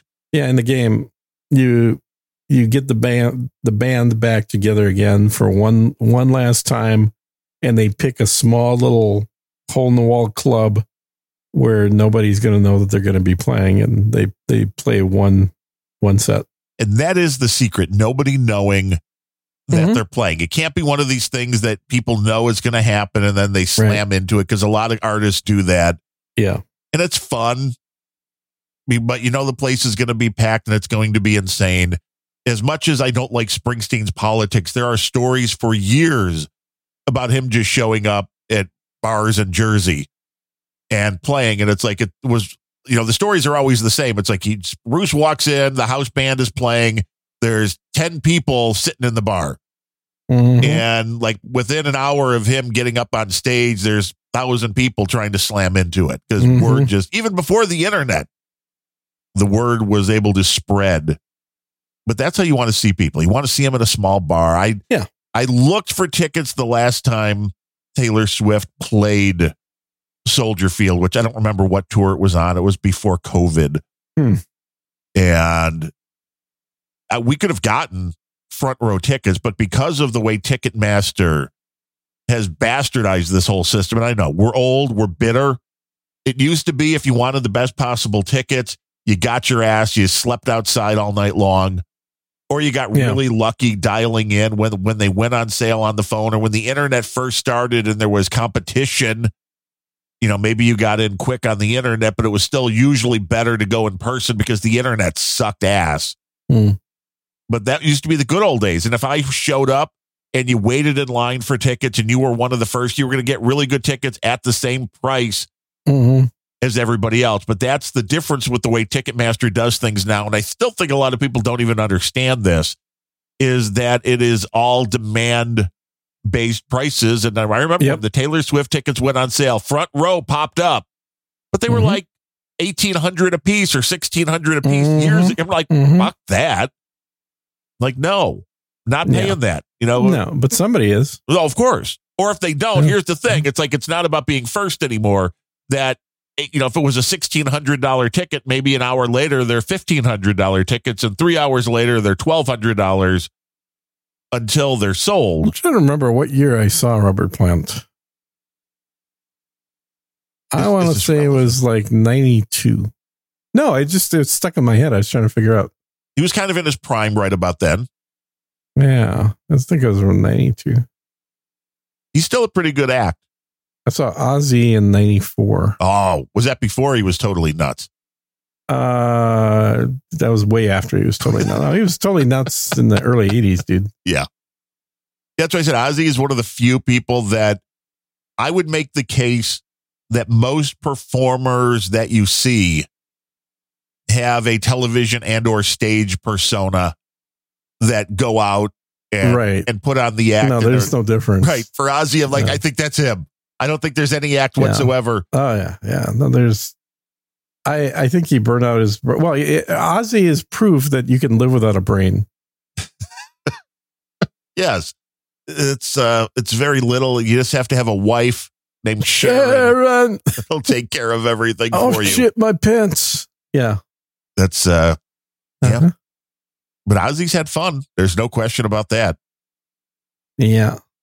But there is that I think most people have that persona where if you were to sit down and chat with them, they'd be totally different than you would expect. Right. Well, Gene Simmons is a fucking accountant. Oh, yeah. He's downtown. So. He's a very smart dude. Although once you hear him being interviewed, he doesn't stay in that persona for interviews and things like that. You know, I was, probably not really, I wouldn't even say most surprised, but I was glad when I found out that Kid Rock is just a normal guy. Oh, yeah. I had a really good friend that, doing the whole country music artist thing that worked at one of the studios down there that Kid Rock was always at. And she's like, was one of the nicest guys ever that remembered everybody. And when he would come into the studio, he'd be like, hey, and he would ask them questions about their lives, where you just assume that he would just be a douchebag who would just come in and ignore everybody. Like, no, he was actually one of the nicer, down to earth people. And what I found always fascinating is that a lot of these guys that have a very hard edged image and they're all tattooed it up completely. And, like you look at them, it's like, yeah, badass. And then you talk to them when they're not on stage. And it's like the mild-mannered kid from your high school. Right. Like, what the fuck, dude? What is all this bullshit on your body, Entertainment. It's all an act. Yeah, it is. It's just they're okay using their skin as a billboard. And hey, it's like the OnlyFans thing. If you're getting enough money for it, why not? Well, I mean, it's probably a few reasons. Unlike podcasting, where we do have two people to thank for today, and I appreciate And I think these were the same two guys that were the only two on another podcast that I did the other day. So they're the ones. They're the ones hoisting up the rest of people. And Sir Truck Driver coming in with 565, and we appreciate that. And our buddy Johnny Hipwell up in Scandinavia, where things are always just Yeah, I'm not feeling good about what's happening up there. The dictatorship that you guys have up there is just very sad. Are you feeling well about anything up there? No, although I'm not really feeling that great about anything here. True story. But you guys, we applaud you, Sir Truck Driver and Johnny Hipwell, for being the only two people that are executive producers. What the hell are you doing, guys? Come on. Episode 50. Stop doing of the Unrelenting podcast on 11/11/22. I mean, this is like numerology. This is definitely a numerology show. I will agree with you on that. That is kind of a cool thing. The game you were thinking of was You Don't Know Jack, according to DigiGuru. There you go. That sounds familiar. Yeah. Have you ever played that? I have not, but I've seen the game 1,000 times, and I know there were like 4,000 variations. I think there was a lot of variations of it, but I remember it came out. I think it was on the, I don't know what year it was, but it was it was not, I think its first version actually came on a disc. I don't think it was a internet thing. Right, because then it moved to like PlayStation and all. Yeah, and eventually I think it became an internet-based game. But the first version of it that I remember, a buddy of mine who's long dead, playing that on his computer, and it was a came on a CD or a DVD or something. Sounds about right. But I like the trivia games because they're fun to compete. They're no fun if you don't know the trivia, though. Yeah, I mean, it would be. Yeah. Uh-oh, is right. You heard something click? Yeah, what was that? Yeah, my power went out. Oh, okay. So surging is surging. You're on battery backup now? Oh, yeah. We're on battery backup right now. Uh-oh. Well, if you want to support the show before Gene disappears, it's unrelenting.show. Yeah. Bemrose, that's funny. He's off in Hawaii now, assuming he made it. The TSA. Oh, is he? That he wasn't on a list. Okay. Because he'd mentioned he was traveling. Yeah. Now, he was without power for like 36 out of 48 hours over a 2-day windy period, I guess, in the Great Holy White. Shit. Yeah. So I don't know. They're coming for you guys. All my co-hosts are losing power. Yeah. What's up with that? I mean, I don't care. I can run on batteries. I got like an hour's worth of batteries here. That's all you need. Certainly I have enough to finish the show, even though I don't have a monitor. I could crawl under the desk and plug the monitor into the UPS. Apparently I didn't do that. DigiGuru says he still has dozens of CD-ROMs of You Don't Know Jack. So definitely was a wow.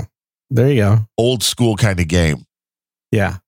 I still have CD. I have to go through all this stuff because I'm horrible about just throwing stuff in cabinets and closets. I know I have stacks of CD-ROMs. I have old computer gear just sitting in boxes. It's like it's never going to be good. I have to get rid of it all. I have way too much stuff that had value that doesn't.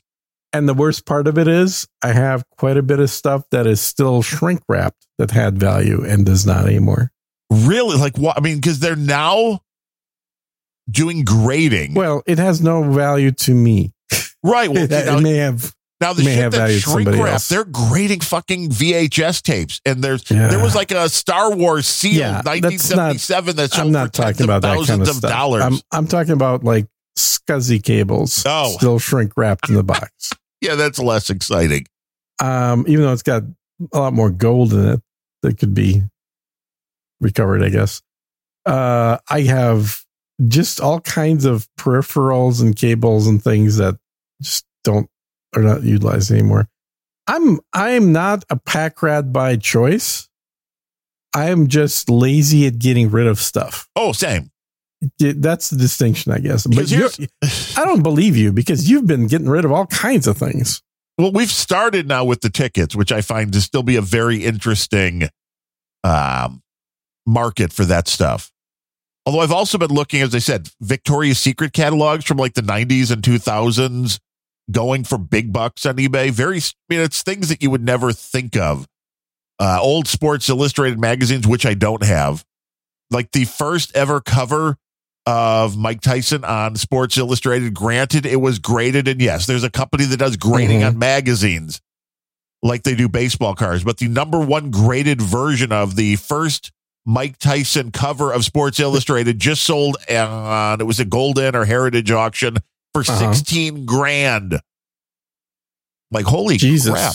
Yeah. And this was like holy from the crap 90s. is right. You know, this was not like this was or 2000. It was not a super old Sports Illustrated. It's weird. It is weird stuff. But I have a basement now. So, I mean, it was harder. When I lived in the townhouse, I had like one little closet to throw all the crap in. So I was very limited. But once we bought this house back in whatever it was, 09, the basement was about 2/3 finished. So that's where I've got my bar now and the old podcasting rig, which I haven't used in years. And the other third was storage and the laundry room. So once you have the room for it, like when I got my new Allen and Heath mixer, I'm like, oh, this Behringer one? Hey, well, I'll just throw it in here. Maybe I'll need it. And then you never think about it ever again.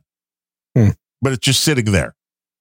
And I could still sell it. I could have probably sold it for more 5 years ago. Yeah, exactly. As it sits in there, most of it loses value, although some of the stuff may be gaining. We don't know. Well, there's certainly a lot more gaining than I would expect.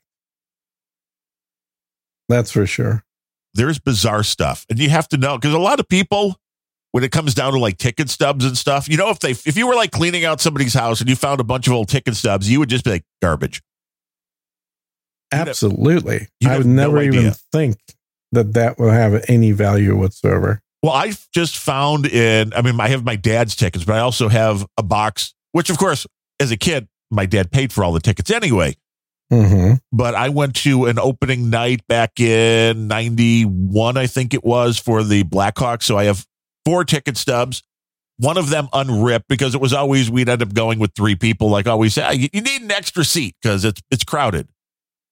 Jesus, really? Yeah, back in the day. For an extra seat? Well, my dad's buddy who had the season tickets, he just always ordered 4. Holy cow. Wow. So that's what you got. And I had no idea. I was just like scanning through tickets and I saw a Blackhawk ticket stub and I'm like, oh, what's this? And it was Lidstrom's first game with the Detroit Red Wings, Nicholas Lidstrom, Hall of Famer, NHL player. And I'm like, oh, what are the odds? And I went and looked in my box of stuff and I'm like, oh, got 4 of those. And I haven't seen any sell, but people are trying to get between $500 and $800 for them. So I'm like, well, maybe if I can sell them for even $400 a piece, that'd be pretty good. Sure. Yeah. That was just garbage sitting in a box as like, oh, just ticket stubs. Wow. I know. It's all what people will pay, though. And jumping on getting it. We've talked about this. We don't need to recover it, but just the idea that someone is willing to pay for a ticket that they didn't somebody go to. else, that they didn't go to, that somebody else got, just makes no freaking sense whatsoever to me. It's because they're looking for more things to collect. Like if you're a Michael Jordan collector, you can't afford a rookie ticket either. So I guess that doesn't make that much. You can't afford a rookie card. You can't afford a rookie ticket. But there are people doing weird things. I had a woman buy 3 or 4 ticket stubs from me that was collecting Tim Wakefield, the knuckleballer from the Red Sox fame. He played for other teams, but she was collecting Tim Wakefield games, and I'll pay $7 a piece. I'm like, okay, that's more than. Again, they were just sitting there. Sure, they were just sitting there. People will collect their favorite players. They don't have to be at the game. It's just a new collectible, and I don't really understand it, but it is happening. But you're making money off it, right? I don't have to understand it to want to make money off of it. That's for sure. Yeah. That's like podcasting. And I don't want to. So do you have any, as we're coming down to the end here, do you have any final thoughts? I don't want to cut you off or anything because people will get upset. No, I think we're good. We've actually unplanned, but I think we've avoided talking about anything Russia related, which is perfectly fine. Like that does not need to be a topic of conversation every freaking show. No, too much Russia is not good for the soul. Nah, get rid of that Russia thing. We like to have fun. And we'll be doing episode number 51 next week. Exciting. Yeah, get your donations in now. For episode 51. Yeah, I guess. Well, I think anyone that wants to donate this year to be on our register of people that have donated for this year, contrary to Gene's advice, should probably get something in soon. This would be true. Yeah. And we're going to publish that list of shame. Yes, we will shame you all. Shame you all. So if you want to be on the list of shame donation givers, make sure you get something done. We are going to have the biggest episode 51 celebration anybody's ever had. I thought that was going to be 55. Oh, okay. For Sammy Hagar, I can't drive 55. That's the one. All right. Well, we'll be back next Friday, everybody. Enjoy your week. And I hope you get power back, Gene. Yeah, I'm sure I will at some point. I mean, like I said, I've got about an hour of backup here. I just need to plug the monitor in so I can actually be on the computer instead of just talking into a microphone. You're like, I still hear voices in my head. I hope I'm still connected. Well, I mean, this proves that I've got the right stuff plugged into the UPS, You're right? always like, one side is this, one side is that. I have seen horror stories where the UPS mislabeled the two sides, the one that was battery backup and the one that wasn't. Well, yeah. So I have a backup on the fiber optic coming into the house. I have a UPS for the converter. I have another UPS for the I don't even know what, I guess, cable modem, but it's not really a cable modem. It's whatever. It's their router, version. Right? It's their router. Yeah, and then I have another one, obviously, or several on the computer and the normal router and all that jazz. So. Yeah, there's multiple UPSs all running and humming away right now. Donate now so Gene can get bigger batteries. Yeah. Might need more batteries, Yes, more batteries. Don't submerge them in salt water, though. Well, hopefully it's not going to rain salt water today, but it's going to be cold. That's for sure. Yeah, cold there and cold here are different things, Gene. Well, you said it was 70s there. Well, yesterday. Today it's in the 40s. Yeah. Tomorrow well, it's in the 70s today, and it'll be in the 30s today. People are like, I heard the ending theme. Why are these assholes still talking? Oh, I'm sorry. Did you play the ending theme? Apparently that didn't come through. Oh, that part's not being routed through. I'll have to fix that. Yeah, fix that. Yeah. By next show. Nothing to worry about. Sounds good. I'm done.